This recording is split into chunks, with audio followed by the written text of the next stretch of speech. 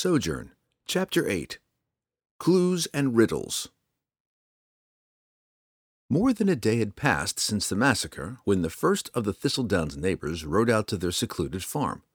The stench of death alerted the visiting farmer to the carnage even before he looked in the house or barn. He returned an hour later with Mayor Delmo and several other armed farmers at his side. They crawled through the Thistledown house and across the grounds cautiously, putting cloth over their faces to combat the terrible smell. "Who could have done this?" the mayor demanded. "What monster?"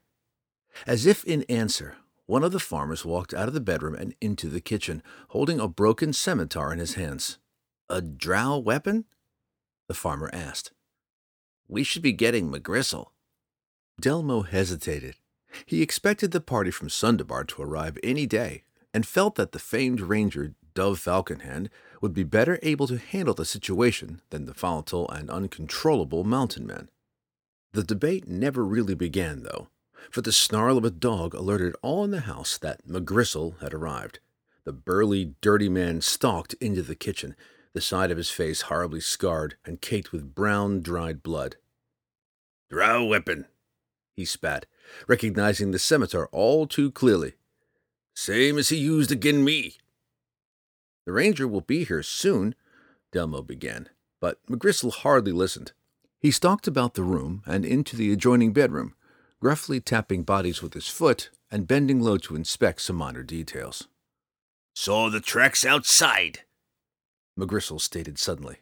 "2 sets, I make 'em." "The drow has an ally," the mayor reasoned. "More cause for us to wait for the party from Sundabar." "Bah! You hardly know if they're even coming," McGristle snorted. "Got to get after the drow now, while the trail's fine for me dog's nose." Several other gathered farmers nodded their accord, until Delmo prudently reminded them of exactly what they might be facing. "A single drow took you down, McGristle," the mayor said. "Now you think there's 2 of them, maybe more, and you want us to go after them and hunt them?" "Bad fortune it was took me down," Roddy snapped back.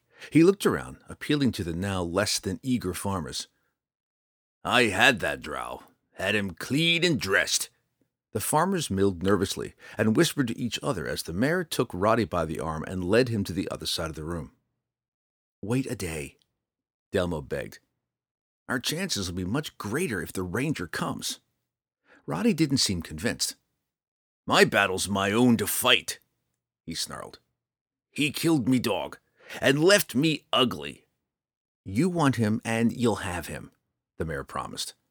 "But there might be more on the table here than your dog or your pride." Roddy's face contorted ominously, but the mayor was adamant.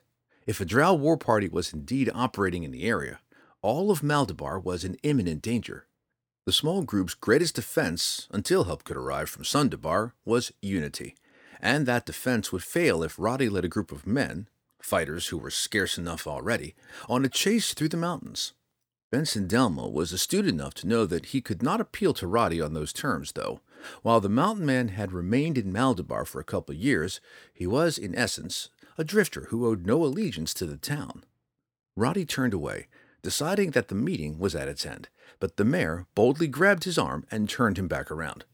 Roddy's dog bared its teeth and growled, but that threat was a small consideration to the fat man in light of the awful scowl that Roddy shot him.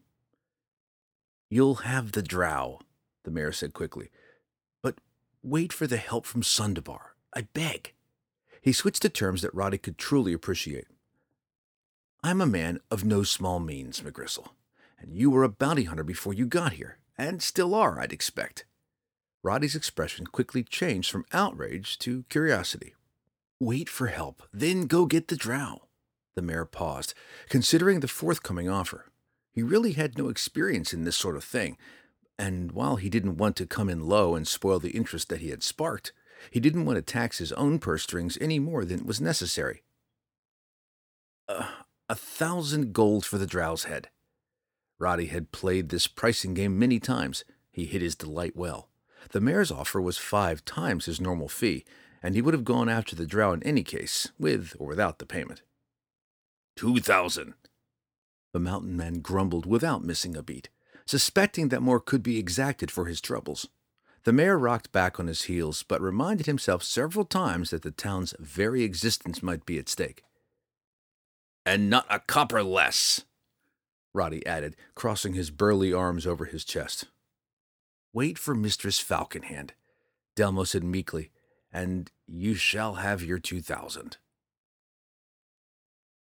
All through the night, Lagerbottoms followed the wounded Drow's trail.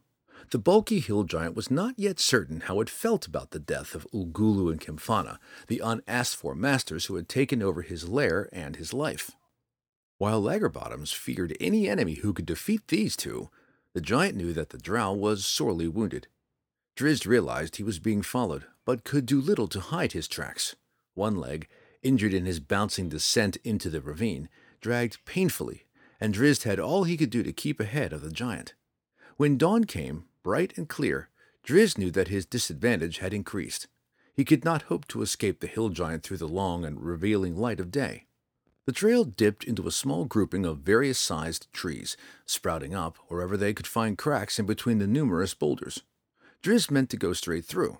He saw no option other than continuing his flight.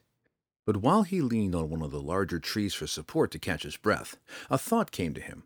The tree's branches hung limply, supple, and cord-like. Drizzt glanced back along the trail. Higher up, and crossing a bare expanse of rock, the relentless hill giant plodded along. Drizzt drew his scimitar with one arm that still seemed to work, and hacked down the longest branch he could find. Then he looked for a suitable boulder. The giant crashed into the copse about a half-hour later, its huge club swinging at the end of one massive arm. Lagerbottom stopped abruptly when the Drow appeared from behind a tree, blocking the path. Drizzt nearly sighed aloud when the giant stopped, exactly at the appointed area. He had feared that the huge monster would just continue on and swat him down, for Drizzt, injured as he was, could have offered little resistance. Seizing the moment of the monster's hesitation, Drizzt shouted, "Halt!" in the goblin language, and enacted a simple spell, lining the giant in blue-glowing, harmless flames. Lagerbottoms shifted uncomfortably, but made no advance toward the strange and dangerous enemy. Drizzt eyed the giant's shuffling feet with more than a casual interest. "Why do you follow me?" Drizzt demanded. "Do you desire to join the others in the sleep of death?" Lagerbottoms ran his plump tongue over his dry lips. So far, this encounter hadn't gone as expected. Now the giant thought past those first instinctual urges that had led him out here and tried to consider the options. Ulgulu and Kemfana were dead. Lagerbottoms had his cave back. But the gnolls and goblins, too, were gone, and that pesky little quickling sprite hadn't been around for a while. A sudden thought came to the giant. "Friends?" Lagerbottoms asked, hopefully. Though he was relieved to find that combat might be avoided, Drizzt was more than a little skeptical at the offer. The gnoll band had given him a similar offer, to disastrous ends, and this giant was obviously connected to those other monsters that Drizzt had just killed, those who had slaughtered the farm family. "Friends, to what end?" Drizzt asked tentatively, hoping against all reason that he might find this creature to be motivated by more principles and not just bloodlust. "To kill," Lagerbottoms replied, as though the answer had been obvious. Drizzt snarled and jerked his head about in angry denial, his white mane flying wildly. He snapped the scimitar out of its sheath, hardly caring if the giant's foot had found the loop in his snare. "Kill you!" Lagerbottoms cried, seeing the sudden turn, and the giant lifted his club and took a huge stride forward, a stride shortened by the vine-like branch pulling tightly around his ankle. Drizzt checked his desire to rush in, reminding himself that the trap had been set into motion, and reminding himself, too, that in his apparent condition he would be hard put to survive against the formidable giant. Lagerbottoms looked down at the noose and roared in outrage. The branch wasn't really a proper cord, and the noose wasn't too tight. If Lagerbottoms had simply reached down, the giant easily could have slipped the noose off its foot. Hill giants, however, were never known for their intelligence. "Kill you!" the giant cried again, and it kicked hard against the strain of the branch. Propelled by the considerable force of the kick, the large rock tied to the branch's other end behind the giant pelted forward through the underbrush and sailed into Lagerbottom's back. Lagerbottoms had started to cry out a third time, but the menacing threat came out as a whoosh of forced air. The heavy club dropped to the ground, and the giant, clutching its kidney area, dropped to one knee. Drizzt hesitated for a moment, not knowing whether to run or finish the kill. He didn't fear for himself. The giant would not be coming after him any time soon. But he could not forget the lurid expression on the giant's face when the monster had said that they might kill together. "How many other families will you slaughter?" Drizzt asked in the drow tongue. Lagerbottoms could not begin to understand the language. He just grunted and snarled through the burning pain. "How many?" Drizzt asked again, his hand wrenching over the scimitar's pommel and his eyes narrowing menacingly. He came in fast and hard. To Benson Delmo's absolute relief, the party from Sundabar, Dove Falconhand, her 3 fighting companions, and Fret, the dwarven sage, came in later that day. The mayor offered the troop food and rest, but as soon as Dove heard of the massacre at the Thistledown farm, she and her companions set straight out, with the mayor, Roddy McGristle, and several curious farmers close behind. Dove was openly disappointed when they arrived at the secluded farm. 100 set of tracks obscured critical clues, and many of the items in the house, even the bodies, had been handled and moved. Still, Dove and her seasoned company moved about methodically, trying to decipher what they could from the gruesome scene. "Foolish people!" Fret scolded the farmers when Dove and the others had completed their investigation. "You have aided our enemies!" Several of the farmer folk, even the mayor, looked around uncomfortably at the berating, but Roddy snarled and towered over the tidy dwarf. Dove quickly interceded. "Your earlier presence here has marred some of the clues," Dove explained, calmly, disarmingly, to the mayor as she prudently stepped between Fret and the burly mountain man. Dove had heard many tales of McGristle before, and his reputation was not one of predictability or calm. We didn't know," the mayor tried to explain. "Of course not," Dove replied. "You reacted as anyone would have." "Any novice," Fret remarked. "Shut your mouth," McGristle growled, and so did his dog. "Be at ease, good sir," Dove bade him. "We have too many enemies beyond the town to need some within." "Novice," McGristle barked at her. "I've hunted down 100 men, and I've known enough of this damned drow to find him." "Do we know it was a drow?" Dove asked, genuinely doubting. On a nod from Roddy, a farmer standing on the side of the room produced the broken scimitar. "Drow weapon," Roddy said harshly, pointing to his scarred face. "I seen it up close." One look at the mountain man's jagged wound told Dove that the fine-edged scimitar had not caused it, but the ranger conceded the point, seeing no gain in further argument. "And drow tracks," Roddy insisted. "The boot prints match the close to the ones by the blueberry patch, where we seen the drow." Dove's gaze led all eyes to the barn. "Something powerful broke that door," she reasoned, "and the younger woman inside was not killed by any dark elf." Roddy remained undaunted. "Drow's got a pet," he insisted. "Big black panther. Damn big cat." Dove remained suspicious. She had seen no prints to match a panther's paws, and the way that a portion of the woman had been devoured, bones and all, did not fit any knowledge she had of the great cats. She kept her thoughts to herself, though, realizing that the gruff mountain man wanted no mysteries clouding his already drawn conclusions. "Now, if you had enough of this place, let's get on to the trail," Roddy boomed. "My dog's got a scent, and the drow's got a lead big enough already." Dove flashed a concerned glance at the mare, who turned away, embarrassed under her penetrating gaze. "Roddy McGristle's to go with you," Delmo explained, barely able to spit out the words, wishing that he had not made his emotional-inspired deal with Roddy. Seeing the cool-headedness of the woman ranger and her party, so drastically different from Roddy's violent temper, the mayor now thought it better that Dove and her companions handle the situation in their own way. But a deal was a deal. He'll be the only one from Maldabar joining your troop, Delmo continued. He is a seasoned hunter and knows this area better than any. Again, Dove, to Fret's disbelief, conceded the point. The day is fast on the wane, Dove said. She added pointedly to McGristle, We go at first light. Drow's got too much of a lead already, Roddy protested. We should go after him now. You assume that the drow is running, Dove replied, again calmly, but this time with a stern edge in her voice. How many dead men once assumed the same of enemies? This time, Roddy, perplexed, did not shout back.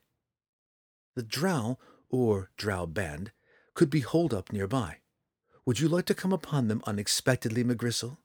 Would it please you to battle dark elves in the dark of night? Roddy just threw up his hands, growled, and stalked away, his dog close on his heels. The mayor offered Dove and her troop lodging at his own house, but the ranger and her companions preferred to remain behind at the Thistledown farm. Dove smiled at the farmers depart, and Roddy set up a camp just a short distance away, obviously to keep an eye on her. She wondered just how much at stake McGristle had in all of this, and suspected that there was more to it than revenge for a scarred face and a lost ear. Are you really to let that beastly man come with us? Fret asked later on, as the dwarf, Dove, and Gabriel sat around the blazing fire in the farmyard. The elven archer and the other member of the troop were out on perimeter guard. It is their town, dear Fret, Dove explained, and I cannot refute McGristle's knowledge of the region. But he is so dirty, the dwarf grumbled. Dove and Gabriel exchanged smiles, and Fret, realizing that he would get nowhere with this argument, turned down his bedroll and slipped in, purposefully spinning away from the others. Good old Quill Dipper, mumbled Gabriel, but he noted that Dove's ensuing smile did little to diminish the sincere concern on her face. You've a problem, Lady Falconhand? He asked. Dove shrugged. Some things do not fit properly in the order of things here, she began. 'Twas no panther that killed the woman in the barn, Gabriel remarked, for he too had noted some discrepancies. Nor did any drow kill the farmer, the one named Bartholomew, in the kitchen, said Dove. The beam that broke his neck was nearly snapped itself. Only a giant possesses such strength. Magic? Gabriel asked. Again, Dove shrugged. Drow magic is usually more subtle, according to our sage, she said, looking to Fret, who was already snoring quite loudly. And more complete. Fret does not believe that drow magic killed Bartholomew or the woman, or destroyed the barn door. And there is another mystery on the matter of the tracks. 2 sets, Gabriel said, and made nearly a day apart. And of the differing depths, added Dove. One set, the second, might indeed have been those of a dark elf, but the other, the set of the killer, went too deep for an elf's light steps. An agent of the drow? Gabriel offered. Conjured denizen of the lower plains, perhaps. Might it be that the dark elf came down the next day to inspect the monster's work? This time, Gabriel joined Dove in her confused shrug. So we shall learn, Dove said. Gabriel lit a pipe then, and Dove drifted off into slumber. Oh, master, my master! Tifanis crooned, seeing the grotesque form of the broken, half-transformed Barghest. Quickling didn't really care all that much for Ugulu or the Barghest's brother, but their deaths left some severe implications for the sprite's future path. Tifanis had joined Ugulu's group for mutual gain. Before the Barghest came along, the little sprite had spent his days in solitude, stealing whenever he could from nearby villages. He had done all right for himself, but his life had been a lonely and unexciting existence. Ugulu had changed all of that. The Barghest's army offered protection and companionship, and Ugulu, always scheming for new and more devious kills, had provided Tifanis with unending important missions.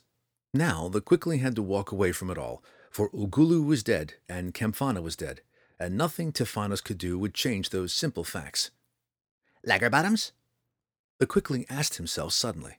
He thought that the hill giant, the only member missing from the lair, might prove a fine companion. Tefana saw the giant's tracks clearly enough, heading away from the cave area and out into the deeper mountains. He clapped his hands excitedly, perhaps 100 times in the next second, then was off, speeding away to find a new friend. Far up in the mountains, Driz Duard looked upon the lights of Maldabar for the last time. Since he'd come down from the high peaks after his unpleasant encounter with the skunk, the drow had found a world of savagery nearly equal to the dark realm that he'd left behind. Whatever hopes Drizzt had realized in his days watching the farming family were lost to him now, buried under the weight of guilt and the awful images of carnage that he knew would haunt him forever. The drow's physical pain had lessened a bit. He could draw his breath fully now, though the effort sorely stung, and the cuts on his arms and legs had closed. He would survive. Looking down at Maldabar, another place that he would never call home, Driz wondered if that might be a good thing.